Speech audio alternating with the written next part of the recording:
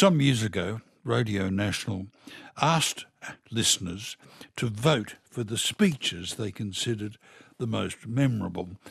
Amongst those that made the cut were the Sermon on the Mount, Lincoln's Gettysburg Address, Mark Antony's speech over the bleeding corpse of Caesar, Martin Luther King Jr.'s I Have a Dream, Churchill's We Shall Fight on the Beaches, Paul Keating's Redfern Address in 1992, and of course, echoing Mark Antony, Gough's unforgettable dismissal speech delivered over his own political corpse on the steps of Parliament House.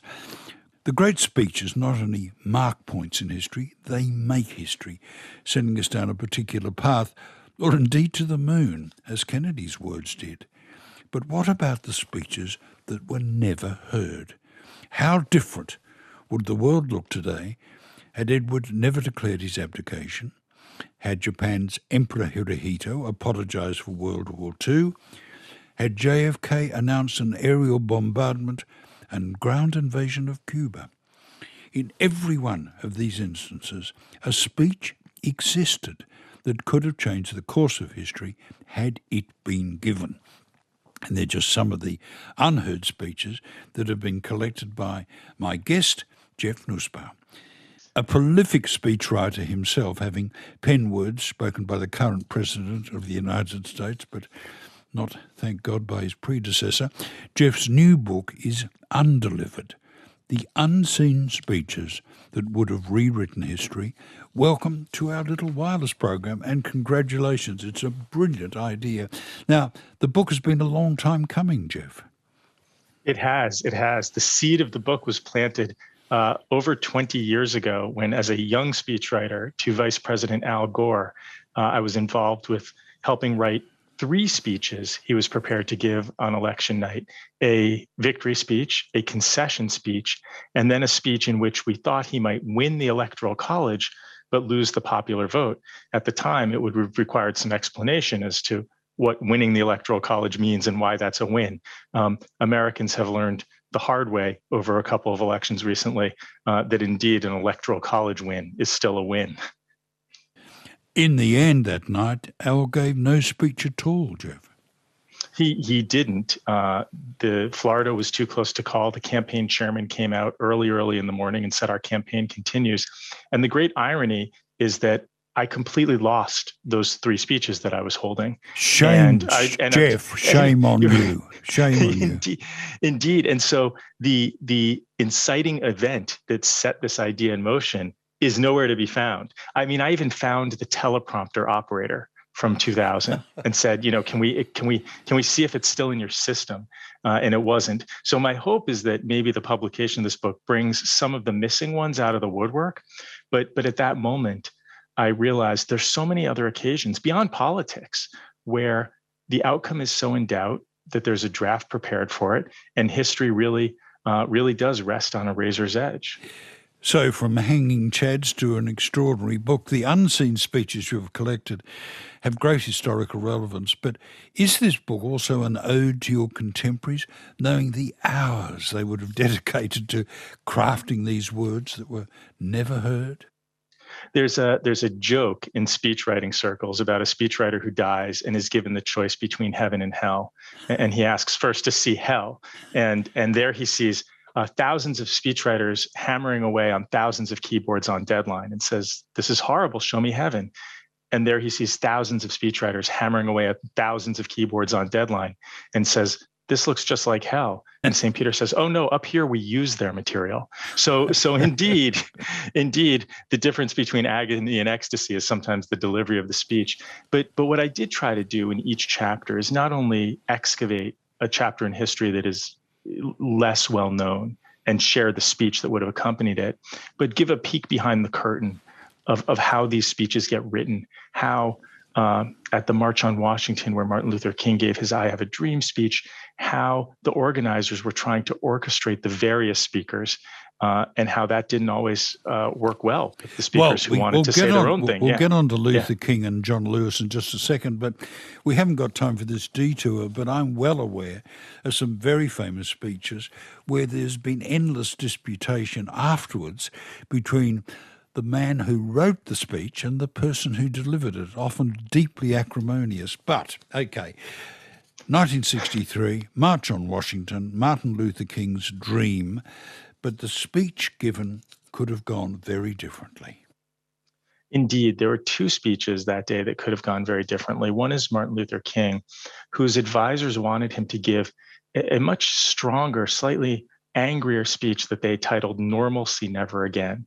The idea being that some Southerners were saying, when things return to normalcy, we can make some progress on civil rights. And King's advisors wanted him to go directly at that argument and say there will be normalcy never again in this country. King ultimately, he had given a version of the I Have a Dream speech dozens and dozens of times before. And one of the things he said afterwards is, when you're up there preaching, it's like an airplane circling, and you need to know where your landing strip is. And so in searching for a landing strip, he went into the I Have a Dream peroration from memory. And afterwards, King's advisors were a little disappointed because they felt that he had almost done a warmed over greatest hits album.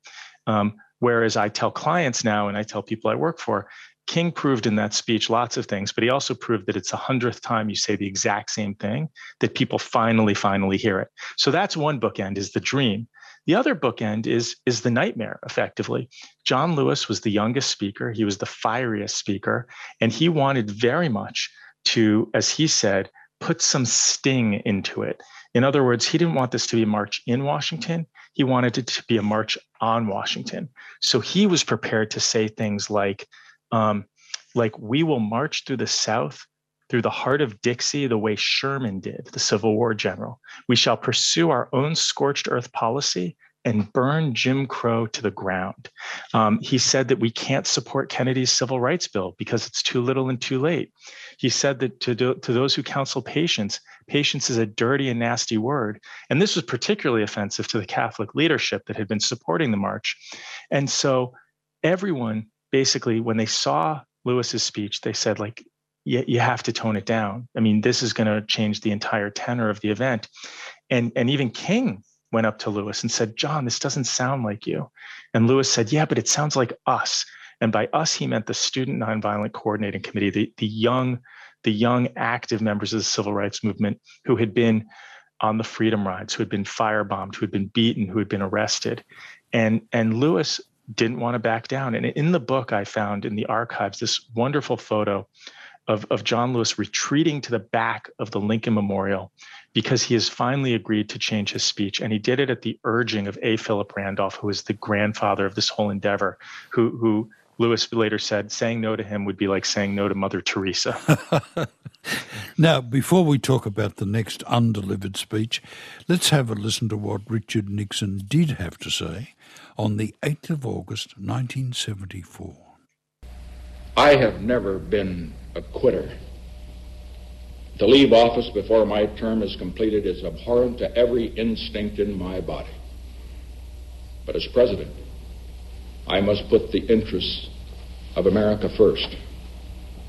America needs a full-time president and a full-time Congress to continue to fight through the months ahead. For my personal vindication would almost totally absorb the time and attention of both the President and the Congress. Therefore, I shall resign the presidency effective at noon tomorrow. Jeff, those weren't the remarks that Nixon had intended to give, were they? No, not at all. What's interesting, though, is a lot of the supporting ideas and evidence remain the same. They were sort of, he sort of had a justification in search of a conclusion. And what I mean by that is he had prepared a speech not resigning. And his argument for not resigning was very similar to the argument he made ultimately for resigning. He was arguing in favor of continuity.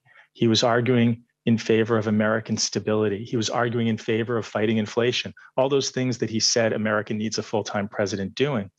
And one of the things I did in this chapter is I went back, Nixon in his later years and in his post-presidency, especially in America, became almost a cartoonish figure, a sort of caricature of a villain. But what we forget is that he was incredibly charming and persuasive. And I go back to a speech he gave earlier in his career that is now called the Chequers speech, where he changed history.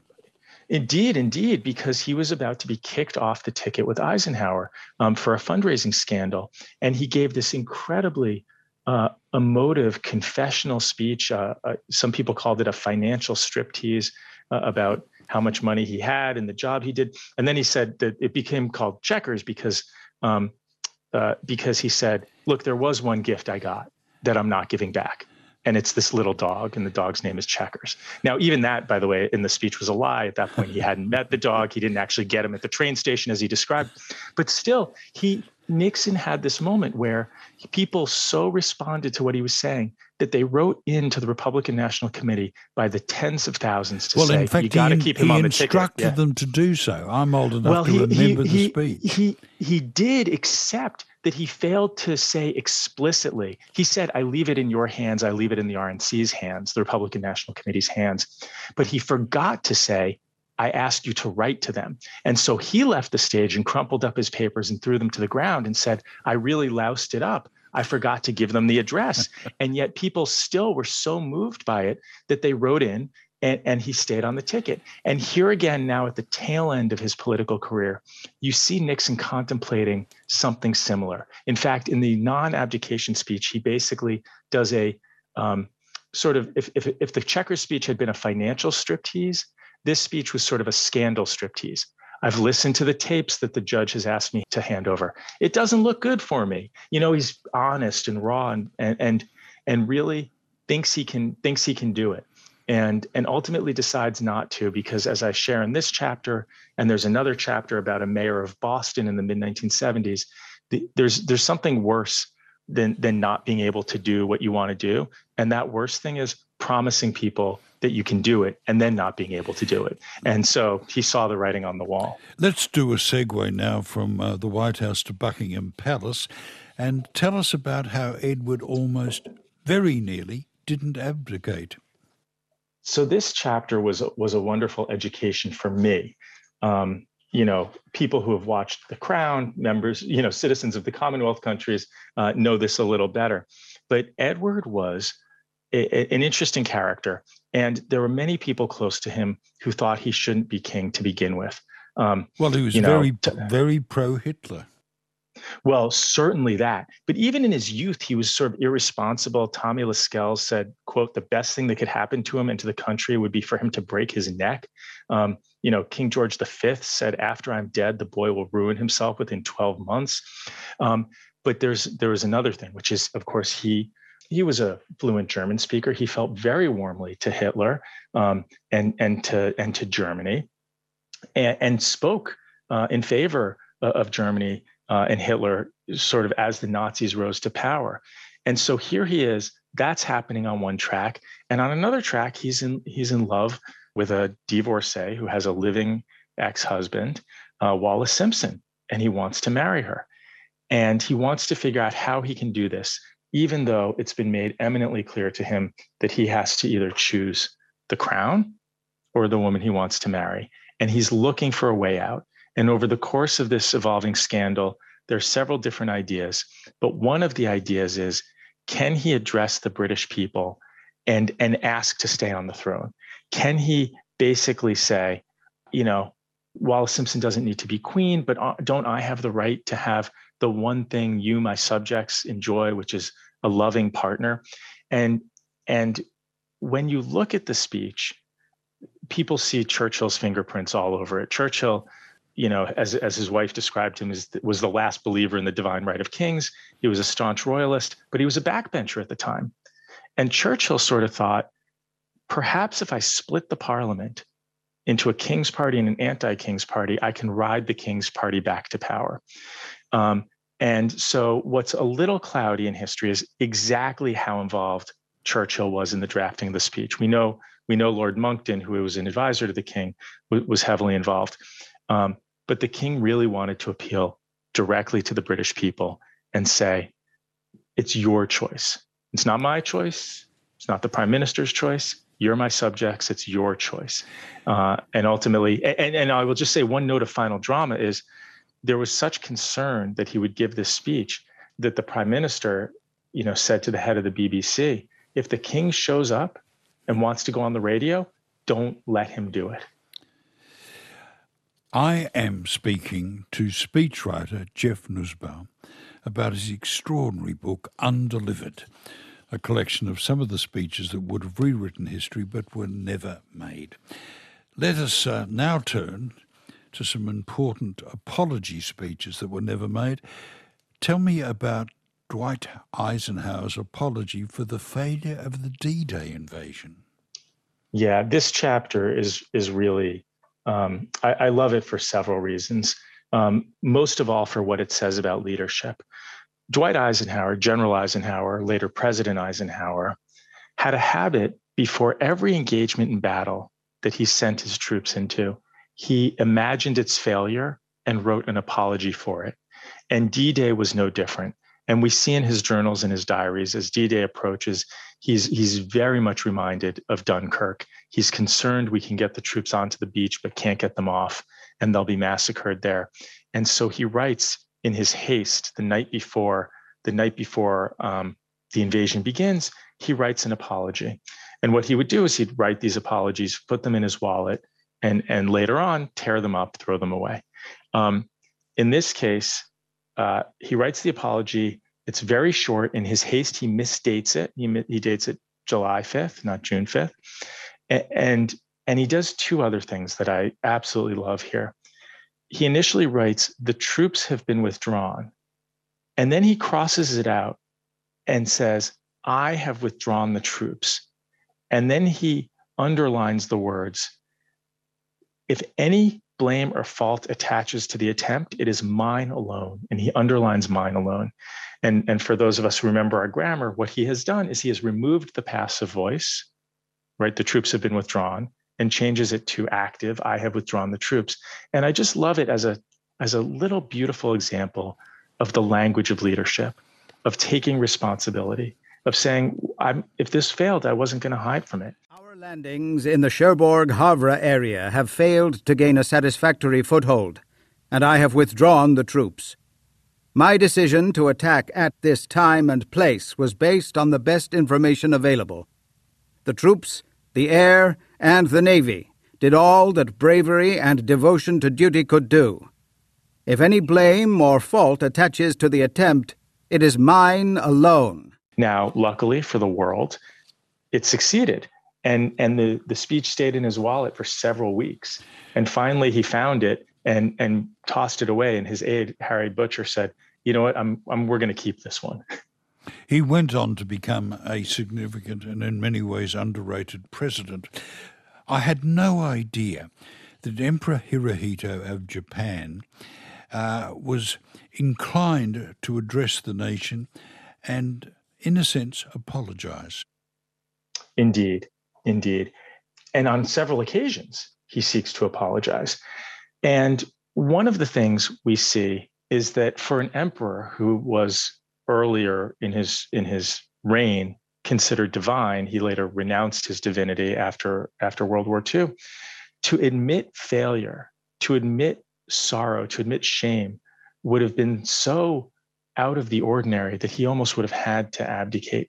But he basically, working with the head of the imperial household, wrote an apology and used a word in Japanese that has not been used by Japan to describe their conduct during the war, before or since, that is basically the equivalent of deep, deep shame. And he writes a lot about the shame he feels.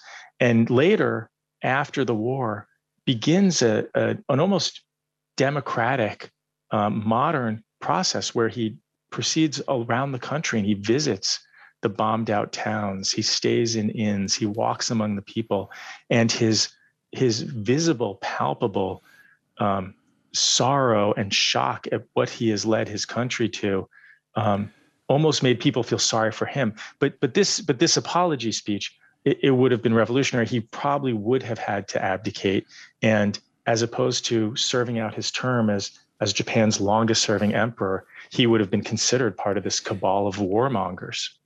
Let's now go from the aftermath of Hiroshima and Nagasaki to that moment in human history where we always had the Third World War.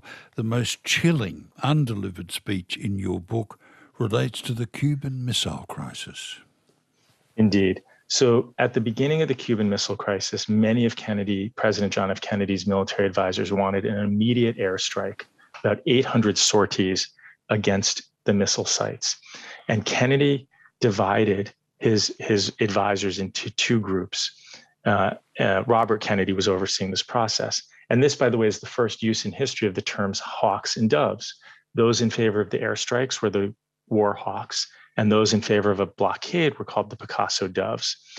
And each group had to not only present a course of action, but lead their presentation with a speech presenting the course of action. And I like this process because they were basically saying, if the president can't explain it satisfactorily to the American people, then maybe we need to evaluate this course of action.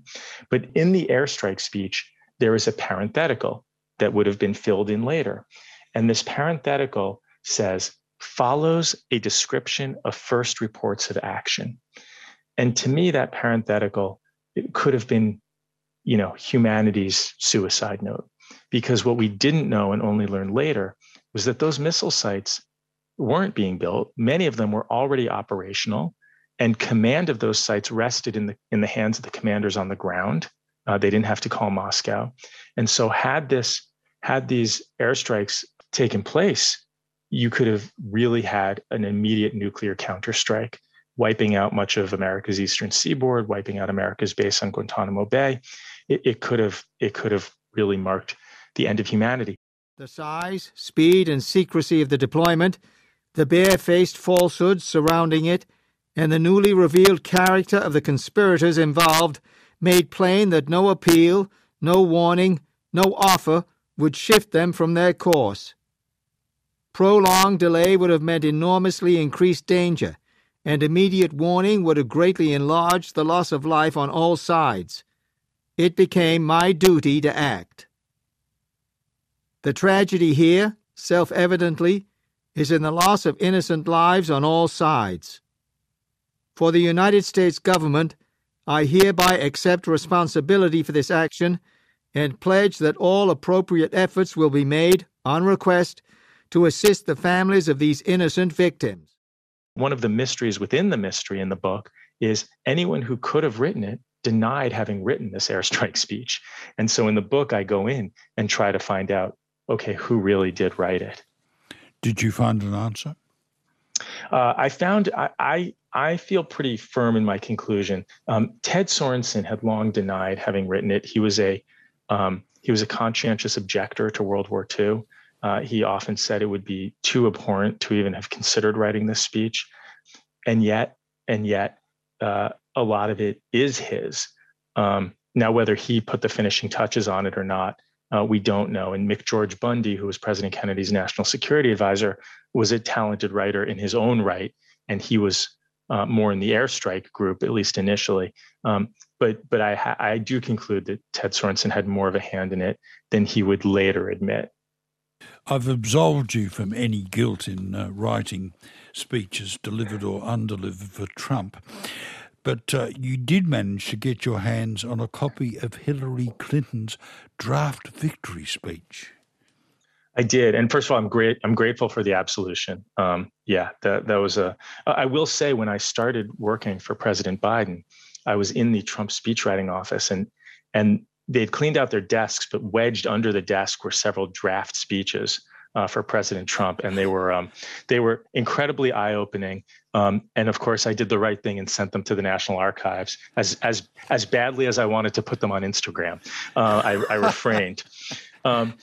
So Hillary's 2016 victory speech is interesting for a couple of reasons. One is, in parts, it is not spectacular. In parts, you see all of the cracks that ran through her campaign run right into her victory. Here is what we're going to say to the Bernie Sanders supporters. And here's a paragraph for the elite media that would have expected a larger victory. And here's something for the Trump supporters who I accidentally called deplorable. but it's missing that moment of loft, of elevation. But it finds it. And it finds it, strangely enough, in an email that was sent in unsolicited by a Pulitzer Prize-winning poet. And the email basically describes something that Hillary had been talking a little bit about, which is her mother's life. Her mother's life was very difficult. She had been basically abandoned by her parents, sent across the country on a train ride at age 8 with her 3-year-old sister to live with her grandparents, who made her effectively an indentured servant. And so the end of the speech was to have an imagined scene where Hillary, as an adult, sits down next to her 8-year-old mother on a scary train ride across the country with her little sister and describes to her mother this difficult life she will have. And then says, these things will happen and it will be hard, but you will have a daughter, and that daughter will grow up to be president of the United States. And I think it just would have been it would have been one of those moments that would be chiseled in marble. I dream of going up to her and sitting down next to her, taking her in my arms and saying, "Look at me. Listen to me. You will survive. You will have a good family of your own and 3 children. And as hard as it might be to imagine, your daughter will grow up and become the President of the United States." I am as sure of this as anything I have ever known. America is the greatest country in the world. And from tonight, going forward, together, we will make America even greater than it has ever been for each and every one of us. It turned out that Hillary had to make a concession speech, and we've since come to realise how important these are for democracy, haven't we? A graceful concession. Indeed, indeed. I once described it as it is the miracle of democracy that we peacefully pass the torch even to people who we worked incredibly hard to not elect. And then I said with President Trump, throughout history in America, people passed the torch. No one ever lit a fuse. And unfortunately, President Trump lit a fuse. But in fact, one of the chapters I have, which is a more obscure chapter, it's a former governor of Illinois, the state of Illinois in the late 1800s, was drummed out of office because he had done the right thing and he had pardoned the Haymarket prisoners. And he was denied the dignity of giving a farewell, a concession speech.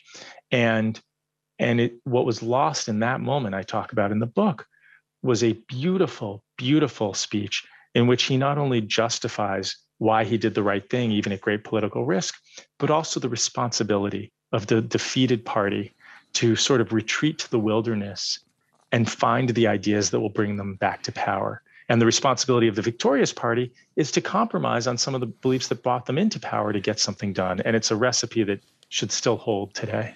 I think it would be poignant and utterly appropriate if we ended by you reading us the final words that Kennedy had intended to deliver in Dallas. Indeed. My last chapter is several different speakers, Franklin Roosevelt, John F. Kennedy, Albert Einstein, speeches that they were working on at the moment of their death. And in Kennedy, he gave what was a foreign policy speech, but he was also delivering a warning about extremism and misinformation here at home.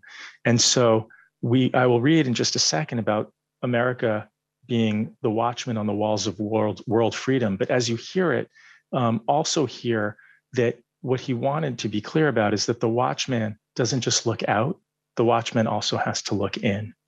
So he was intending to end the speech that he was unable to deliver because his life was cut short by saying, "We in this country, in this generation, are, by destiny rather than choice, the watchmen on the walls of world freedom.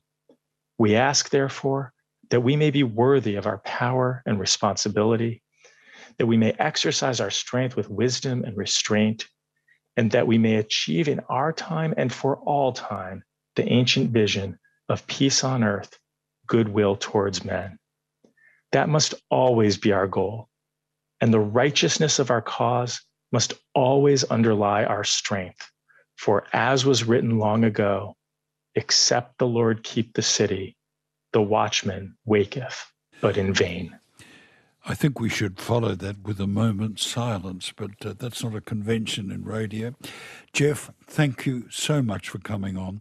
Jeff Nussbaum, long-time speechwriter, and now the author of a remarkable book, Undelivered, The Unseen Speeches That Would Have Rewritten History, published by Flatiron Books. Jeff, it's been a privilege. It's a pleasure. Thank you for having me. G'day, Potties. If you like to learn from history's mistakes as much as we do here at LNL, or you want the whole backstory on the big issues in the news, check out Rear Vision on the ABC Listen app or wherever you get your podcasts.